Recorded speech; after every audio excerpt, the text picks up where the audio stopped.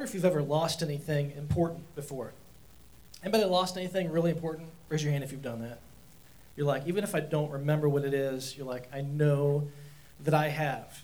And I remember watching this past week, I'm on Facebook all the time because of work, and so I run across this stuff, but there was a story of this proposal, maybe you've seen it, right? Where this guy gets down on his knees out of the blue to his girlfriend. They're over this like beautiful covered bridge. Have you seen this? Gets down on his knee and he goes to offer the ring to her, and it slips, falls. This is a $3,000 ring, according to the story, and it falls down and doesn't just land on the ground because, you know, those covered bridges are just slats of wood with just a little bit of gap in between. Proposal gone bad, bloop, into the water. Who knows where it is? I don't know the rest of the story if, you know, they got out the waders and tried to dig through the rocks and the mud to find it. But that is something pretty important to have lost. That's pretty crazy. That's a devastating loss. But not the kind of loss that is, we're going to look at something that's even more devastating than that. When it comes to the nation of Israel, when it comes to the people of God, and something that they had lost. And that portion of Scripture we're looking at today is going to really illuminate that. But the best way to explain what they lost is understanding what it means sometimes when people say that they've lost themselves. You ever heard that phrase before? You know someone and they're a certain way, and all of a sudden they're just completely different. Everything's changed, and they kind of stop and they look back at themselves, and it's like they've lost who they were. They've lost something very key. Lance is this way, and all of a sudden there's just been this radical change. What happened? And not a loss for good, a loss for bad. You see it in some kind of humorous ways. I was thinking back to high school. You know, it was amazing how many changes would take place over the summer. There are people that, you know, there's the clean-cut kid, right, who just looks the part of the cleanest-cut kid you can imagine. That he leaves for the summer, and he comes back, and you're looking as people are coming back into school, and all of a sudden he's dressed like a goth, right? Like, not there's anything wrong with dressing like a goth, but you're like, this person is completely different, completely changed. Or the one that always drove me crazy was there was this, you know, there were kids that you were friends with, right? And all of a sudden they leave for the summer and they come back and they walk right past you, don't even look at you, because something happened over the summer that escalated their social capacity or ability, and all of a sudden they're like become cooler than you. Have you experienced this before? Maybe it's just me because I was a dweeb or whatever. I don't know what the word is now, but you know, and then so they've just completely changed. They in my view, would have lost themselves. Anyone that does that, okay? Or, of course, in a more serious vein, there's the stigma of having made a mistake so large that nothing else is ever the same. Something so big that, you know, that where you feel like you've just lost yourself. And Israel was at a place like that. They'd come a long way from who they were. Because really they had an incredible story to tell.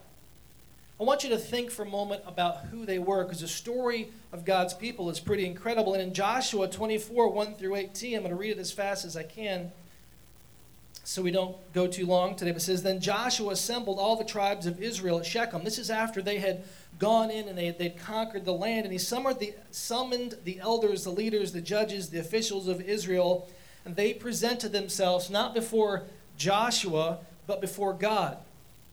And this is what it says. Joshua said to all the people, This is what the Lord, the God of Israel, says. Long ago, your ancestors, including Terah, the father of Abraham, and Nahor, lived beyond the Euphrates River and worshipped other gods. Let me remind you of your past. Let me remind you of where you've come from.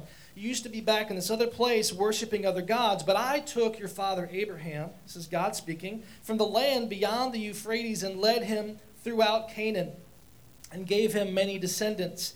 I gave him Isaac, and to Isaac I gave Jacob and Esau, and I assigned the hill country of Seir to Esau, but Jacob and his family went down to Egypt. You remember Egypt? And you're like, well, how could I forget, right? Sometimes we forget some things. He says, Then I sent Moses and Aaron, and I afflicted the Egyptians by what I did there, and I brought you out. When I brought your people out of Egypt, you came to the sea, and the Egyptians pursued them with chariots and horsemen as far as the Red Sea. You remember that place where you escaped from Egypt, and then you felt like, man, what's going to happen now? We're trapped between the sea and all of Pharaoh's army. But they cried to the Lord for help. In verse 7 it says, and he put darkness between you and the Egyptians. And he brought the sea over them and covered them. And you saw with your own eyes what I did to the Egyptians. Are you remembering who you are, Israel? Then you lived in the wilderness for a long time, and I brought you to the land of the Amorites who lived east of the Jordan. And they fought against you, but I gave them into your hands. I destroyed them from before you, and you took possession of their land. Even when Balak, son of Zippor, the king of Moab, prepared to fight against Israel, and he sent for Balaam, son of Beor, to put a curse on you. But I would not listen to Balaam. So he blessed you again, and I delivered you out of his hand. God's continuing to remind the people, look at everything I've done for you. Do you remember where you've come? Then you crossed the Jordan. In verse 11 it says, and you came to Jericho. You remember Jericho? Remember the story of Jericho, where the citizens of Jericho fought against you, as did also the Amorites, Perizzites, Canaanites, Hittites, Girgashites, Hivites, Jebusites. Zidonites. But I gave them into your hands, right? You walked around those walls for 7 days, and you shouted, and the rocks fell down, and I was with you. I'm your God. I sent the hornet, he says, ahead of you, which drove them all out before you. Also, the 2 Amorite kings, you did not do it with your own sword and bow. You didn't do this with your own strength. A lot like the stories we've been talking about over the last few weeks. It was God's strength and his might and power that changed everything. So I gave you a land on which you did not toil, and cities you did not build, and you live in them, and eat from vineyards and olive groves that you did not plant. You took over this land, and it was already prepared for you. The fridge was already stocked, right? With all of these things. That's how I have provided for you. Now fear the Lord and serve him with all faithfulness. Throw away the gods of your ancestors that worship beyond the Euphrates River and in Egypt, and serve the Lord. Serve me, the one true God that has brought you from here to there, that's walked with you this entire way. But if serving the Lord seems undesirable to you, then choose for yourselves this day whom you will serve, whether the gods your ancestors served beyond the Euphrates or the gods of the Amorites in whose land you are living. It's a reminder almost of some of the similar words that we talked about last week with Elijah and the prophets of Baal. Hey, you guys are wavering between 2 opinions. Yeah, I'll serve God today, but today I'm just not feeling it. I might go to church this Sunday, next Sunday. I got stuff to do, man. Sounds very similar to that. But if serving the Lord seems undesirable, choose who you're going to serve. And then Joshua says this, and we've probably got it in some of our houses, right? Where it says, choose whom you're going to serve. But it says, as for me and my household, we will serve the Lord. And the people answered, far be it from us to forsake the Lord and to serve other gods. It was the Lord our God himself who brought us and our parents up out of Egypt, from that land of slavery, and performed those great signs before our eyes.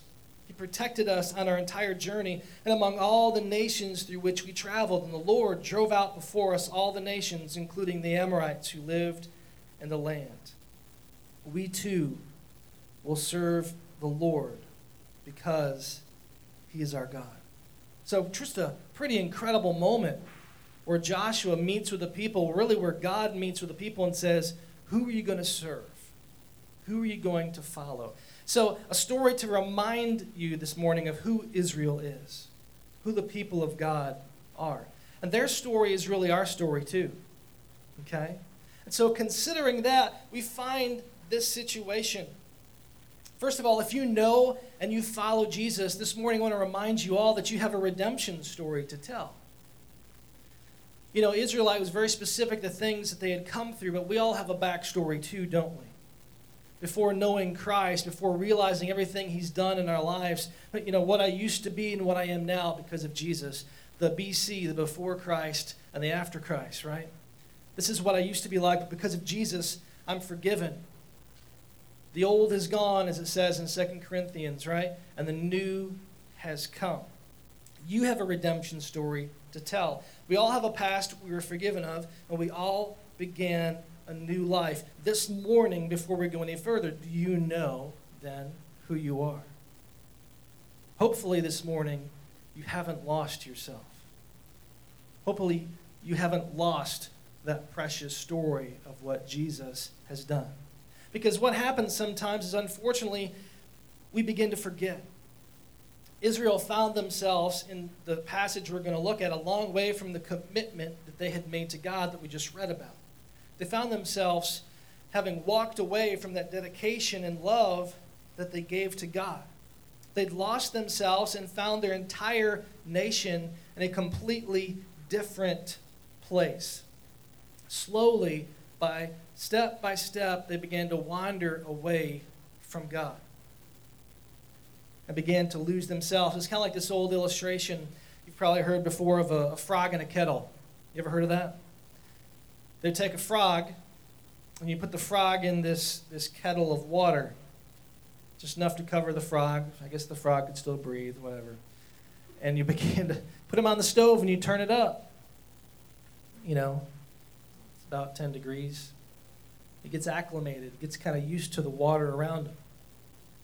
Turns it up another 10 degrees. He notices it gets a little warm for a minute, and he gets used to that.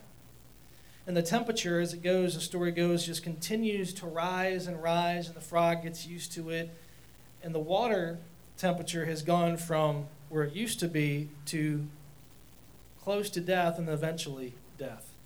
It can only take so much heat, and the frog dies. But he got used to it along the way. Step by step, degree by degree, made a little bit of changes here and there until he really, if you will, for the purposes of our sermon this morning, forgot himself. Forgot what a proper environment should be. Until he found himself in an environment of death. And what we see in the story of Israel is that Israel had done that sort of thing. They began very strong. They began powerfully serving God and worshiping God and knowing the God that brought them out of Egypt, that brought them out of their past, if you will. But then they found themselves, as it says in the book of Judges, it says that everyone did what was right in their own eyes. They began to forget God. And they began to do what seemed right to them. And this family did what seemed right to them, and this family did what seemed right to them. And as a nation, they began to drift away from the God that they worshiped. And that happens to us many times. We would say, and they would say, I'm an Israelite. I serve the God of all gods. We would say, I'm a Christian. I love Jesus. But then some people from the outside would be looking kind of like, what's going on then? Because my idea of a Christian is over here, and you're living way over here, step by step, pulling further and further away. And what happened was, the kings came in the nation of Israel after the judges, if you know the story of the judges. We began with one king after the next. And you see a lot of up and down with this, but over time as well, the kings began to pull the people of Israel away from God. But no one, according to Scripture, according to what the Lord has to say, was as bad as King Manasseh. Say Manasseh. I just wanted you to say something.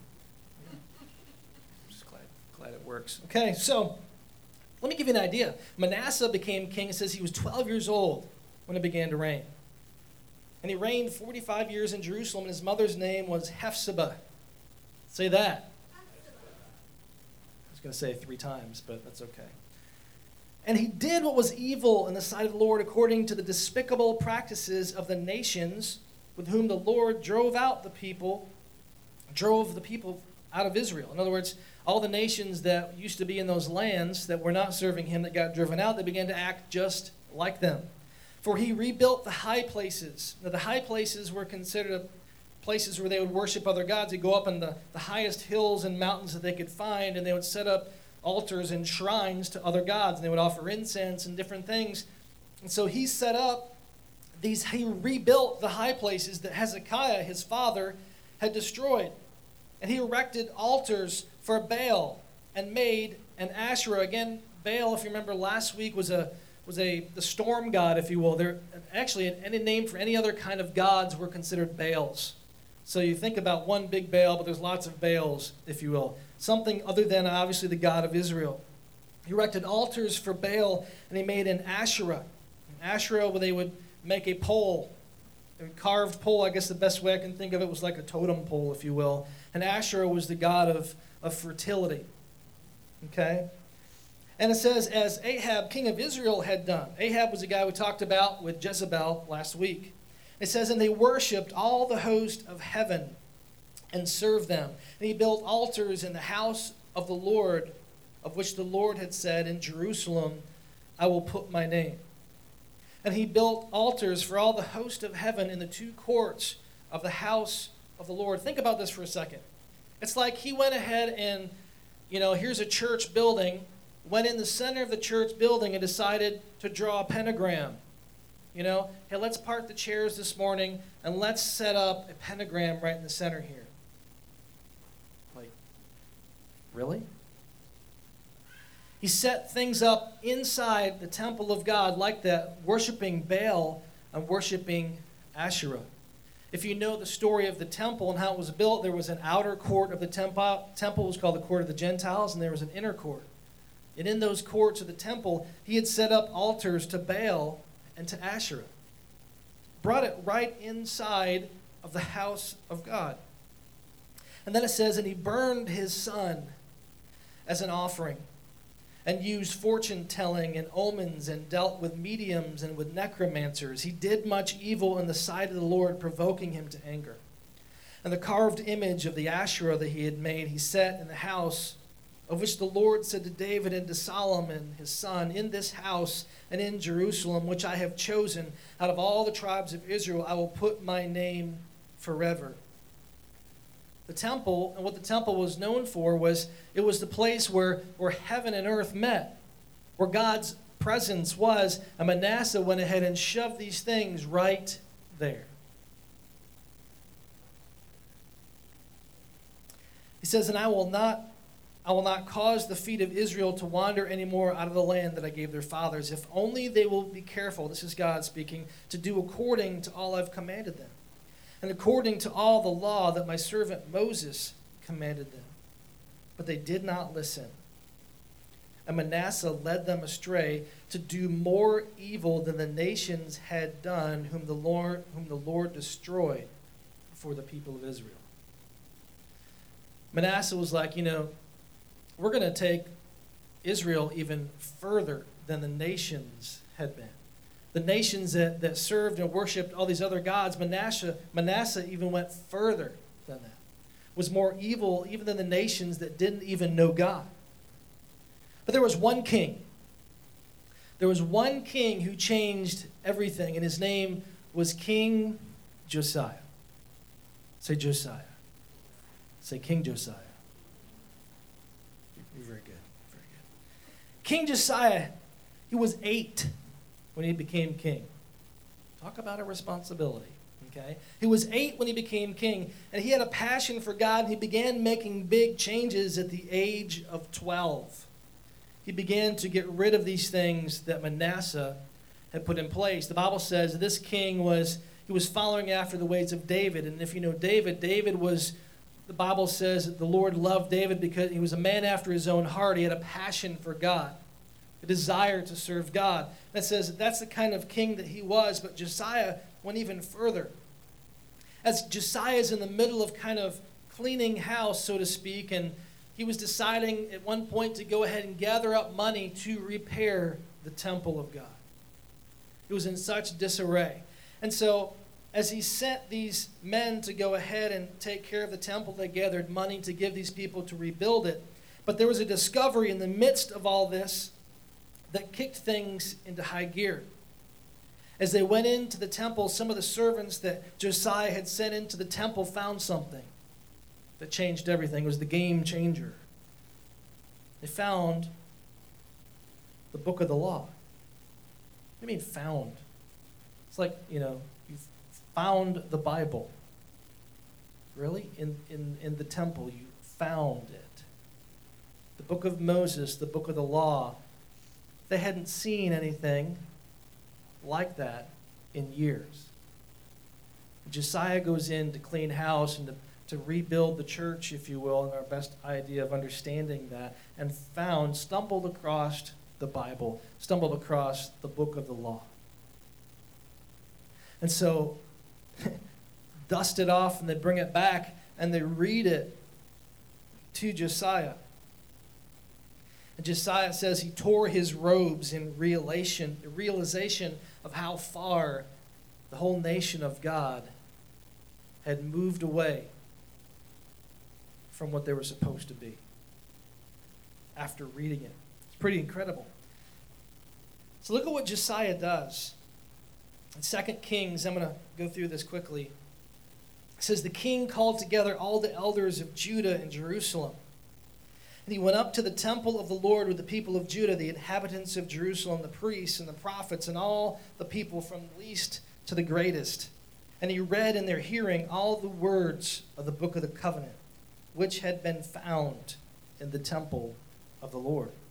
And the king stood by the pillar and renewed the covenant in the presence of the Lord. Same kind of covenant that we read about at the beginning. Remember, Joshua says, all right, this is the people that you are. This is the God that you serve. Will you be faithful to him? Well, renewed the covenant to follow the Lord and keep his commands, statutes, and decrees with all his heart and with all his soul, thus confirming the words of the covenant written in this book. Then all the people pledged themselves to the covenant. They renewed their commitment to the God that they served. It says, the king ordered Hilkiah the high priest and the priests next in rank and the doorkeepers to remove from the temple of the Lord all the articles made for Baal and Asherah and all the starry hosts. All the stuff for Baal was shoved in the church, if you will. It was shoved in the inside of the temple. And he told them, drag the stuff out, and they burned them outside Jerusalem in the fields of the Kidron Valley and took the ashes to Bethel. He did away with the idolatrous priests appointed by the kings of Judah to burn incense on the high places of the towns of Judah and on those around Jerusalem. Those who burned incense to Baal, to the sun and moon, to the constellations, and to all the starry hosts. He took the Asherah pole from the temple of the Lord to the Kidron Valley outside Jerusalem and burned it there. And he ground it to powder and scattered the dust over the graves of the common people. And he also tore down the quarters of the male shrine prostitutes that were in the temple of the Lord, the quarters where women did weaving for Asherah. This place was a complete mess. Josiah brought all the priests from the towns of Judah and desecrated the high places. Again, those places set up for the worship of other gods. From Geba to Beersheba, where the priests had burned incense. He broke down the gateway of the entrance of the gate of Joshua. It just goes on and goes on with everything that he did. In verse 10, it says he desecrated, this is just to give you a piece of this, he desecrated Topheth, which was in the valley of Ben Hinnom. So no one could use it to sacrifice their son or daughter in the fire to Molech. The valley of Ben Hinnom was also known as the valley also known as Gehenna, which is one of the words that Jesus used in the New Testament when he was talking about hell. Because Gehenna basically had become the garbage dump of town, and there was always a fire going continually in this valley where people would just go and throw their trash. And what basically Israel had done at this time was they would literally take one of their children and they would offer their child to the god Molech as a sacrifice. They would burn their child. What there was a huge statue, a huge bronze statue that had the body of a man and the head of a bull. And inside of like his chest area, there would be 7 different containers, and in there they would put a sheep, and they would put a goat, and they would put a bull, and they would put turtle doves, and they would put all these things, and they would take the child and put him in the last slot. Or they would put him in the actual arms that were outstretched of Molech. And they would light the entire thing on fire. Why did they do this? Because they believed that if they served the god Molech, that he would bless them with financial security. If I sacrifice my child to Molech, we will be taken care of financially, and then you'll bless the rest of the children that I have. So he desecrated this area. It says he removed from the entrance to the temple of the Lord as well. It says these horses that the kings of Judah had dedicated to the sun. They worshiped the sun. It says all the starry hosts, they worshiped Molech. It was like all these other kind of gods they could possibly worship. The horses that were dedicated to the sun, they would literally get on the horses every morning before the sun broke, and they would ride out to meet the sun as it rose so they could worship it. With these horses, and also later on as you read chariots that were dedicated to the sun. This goes on, and I would encourage you to take a look at it outside of church, just to read how step by step he eliminated all these things. He got rid of all these things that all Israel had been worshiping from top to bottom. What's interesting about this, too, is you find out later on that after Josiah did these things, that he called all the nation of Israel to come back and to worship the Passover together. They hadn't worshipped God. They hadn't been a part of the Passover in years and years and years. Now, what's the story of the Passover? The story of the Passover is about them being freed from Egypt, them being freed from slavery, them being freed from their past. And it was set up as a continual celebration so that they would never forget the God who had freed them. And that just went by the wayside. The story of the Passover, of course, is that you would sacrifice a lamb, and it would be a symbol of the Messiah that was to come. And they had a celebration like that no one, it says in Scripture, had ever had before with the Passover. And where they literally sacrificed 30,000 lambs alone. It's hard to fathom. Such a turning of the ship around, isn't it? It's huge.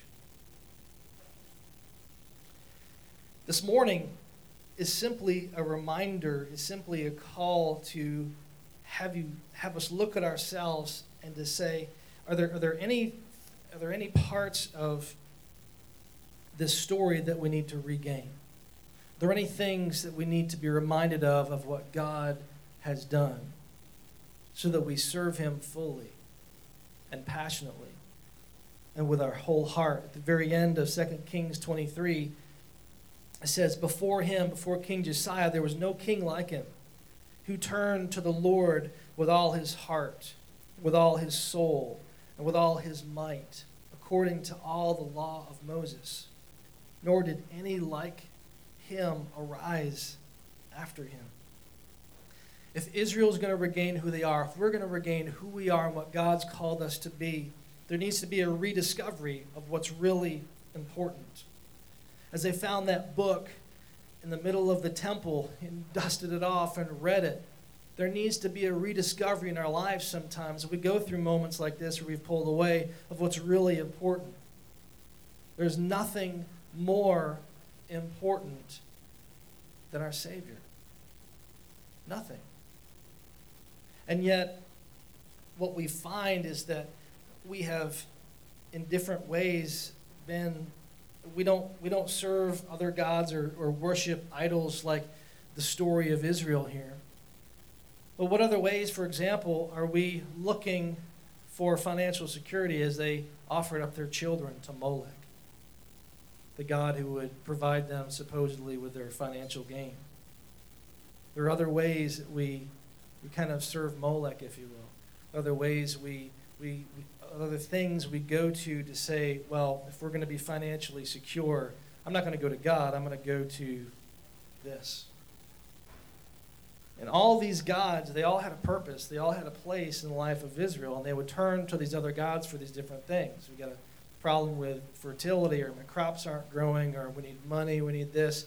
We need to go worship the God of the sun. We need to go and sacrifice our child to Molech. We need to offer up incense in these high places to Baal and to Asherah.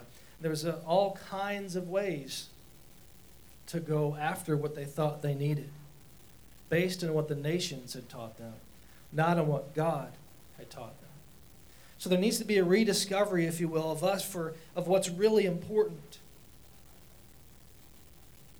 There are moments in our life where we have to be kind of shaken and awakened to realize God is the most important thing. He's what's really important. The idols of the past have got to be torn down. And that had to be a ridiculously crazy job.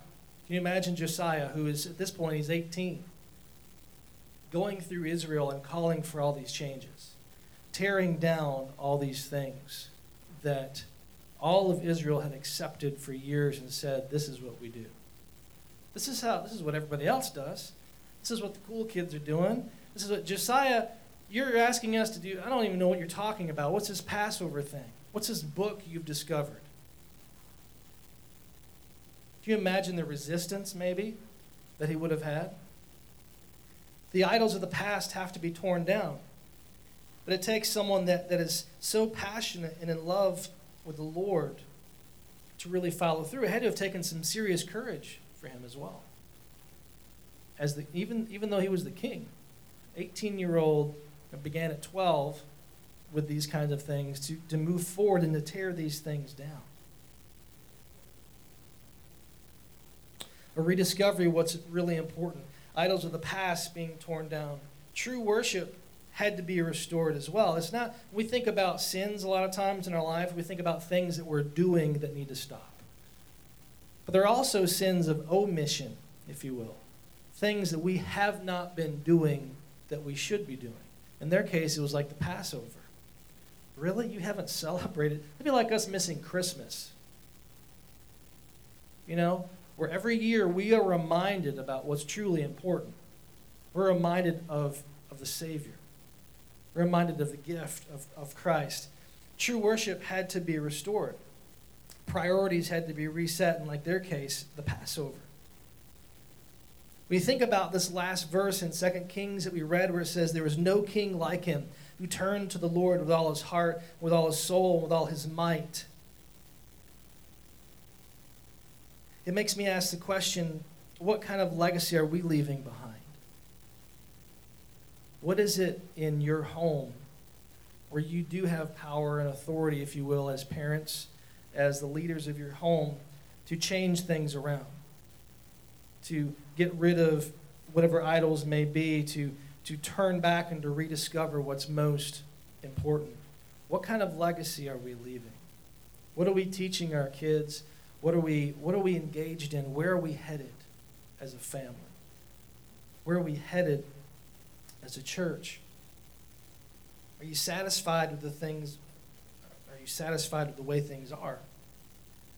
Or will you have the courage, for example, to lead the way for real change in your family? We all have those moments where we need to kind of stop for a minute and realize, where are we? And what if the frog in the kettle could say, oh, wait, I'm jumping out? We find ourselves in those frog in the kettle moments where we're like, how did we get here? This is really where we need to be. This morning, today, my past, coming up in Southern Baptist churches, we had an altar. A lot of churches you've been at have an altar.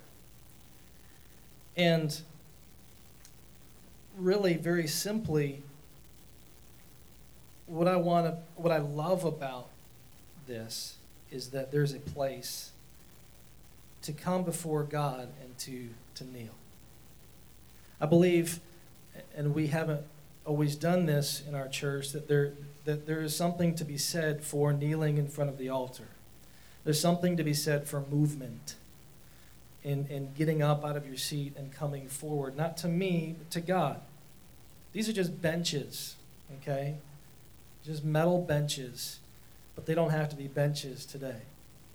There needs to be times in our life where we come before the altar and we just leave some things there.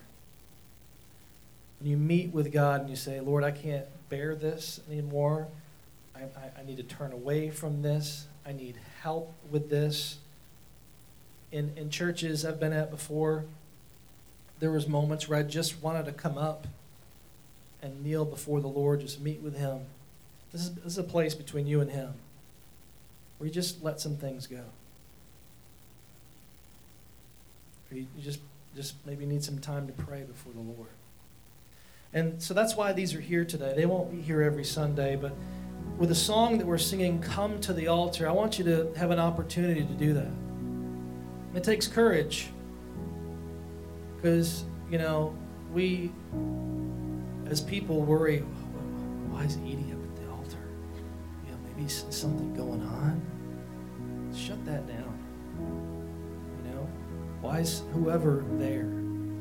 This is a moment for you to meet with the Lord. If you want to. No one's going to force you. No one's going to make you feel bad if you don't. I just know that this is what I'm supposed to do today. So if you want to come and pray, if you want to come and bawl your eyes out, that's what happened to me as a teenager. When I met Jesus, that's really bold. I grew up in a Christian church, but there came a moment where there was an opportunity to come forward. And I just remember hearing that passage, Luke 9:23, where Jesus said, if anyone would follow me, let them deny themselves, take up their cross, follow me. And I just remember coming forward and just bawling my eyes out. And everything at that moment changed because my direction, my heart, my mind was set on him. Everything changed. And that's the thing about the Lord. When you give everything to him, man, he just turns it all around for the better. The stories we've been talking about have been about a God who can handle anything, about a God who can handle the impossible, about a God who heals, about a God who created the heavens and the earth. This is a moment for you to come to the altar and to pray, to worship the Lord, whatever it is that you need to tell him. Let this be an opportunity for you to come and just to share your heart with him. Forget about what anyone else might think. Let this be a time for you and the Lord. So I'm going to ask you to stand. And you can just stand there and do nothing. You can stand there and pray. What you do is up to you. But if you want to come forward today and just spend some time with the Lord, let this be your time.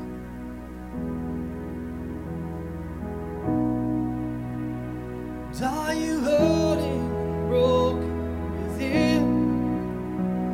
Overwhelmed by the weight of sin? Jesus is calling.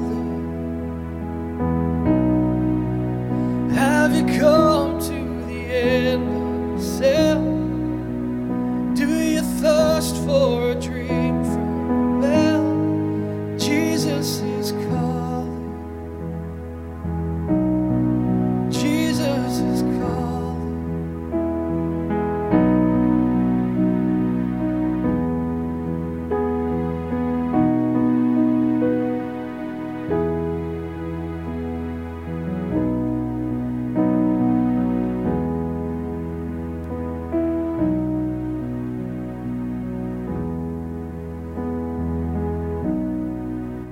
Leave behind your regrets and mistakes. Come today, there's no reason to wait. Jesus is calling. Jesus is calling.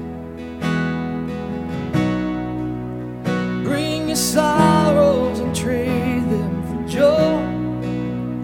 From the ashes a new life is born, as Jesus is calling. Jesus is calling. Come to the altar. The Father's arms are open wide.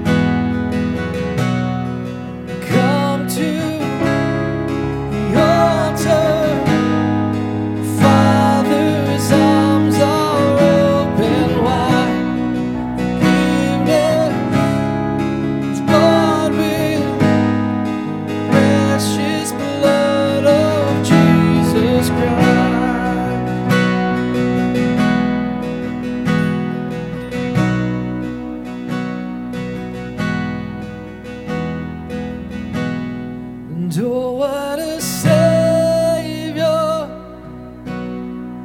isn't He wonderful? Sing hallelujah, Christ is risen. Bow down before Him, for He is Lord of all. Sing hallelujah, Christ is risen. Oh, come.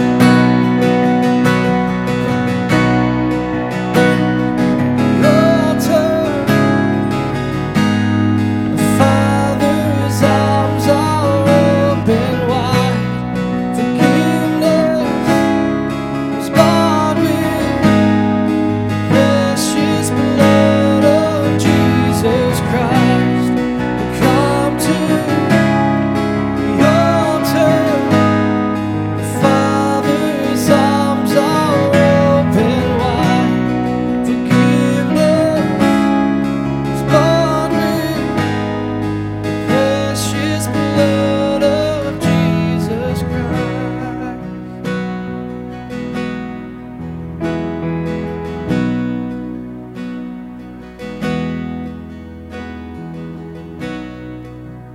Bear your cross as you wait for the crown. Tell the world of the treasure you found. Jesus is calling. Jesus is calling. Jesus is calling. Jesus, this morning we just stand before you today. We kneel before you. Lord, we need you. It's that simple. Lord, we just ask that you just rearrange our life around you. Lord, forgive us for the ways that we've walked away from you. Maybe even some big ways, maybe some little ways. Lord, whatever it is, Lord, we just turn to you today. We love you. Lord, we just pray that you take the burdens of our heart this morning. Take the fears, the worries, take the things that need to change, you take the healing that's needed, or that you would just make the change, Lord. Lord, we trust in you today. We worship you and we love you. Lord, we ask that as we walk from this place, Lord, that maybe there's just a renewal today. There's just a fresh air, Lord. There's a better understanding of your presence, Lord. We ask that you would help us to hold on to that as we go through this week. Lord, that we serve you, we worship you in every moment. We love you. We thank you for this time. It's in Jesus' name we pray. Everybody said, amen.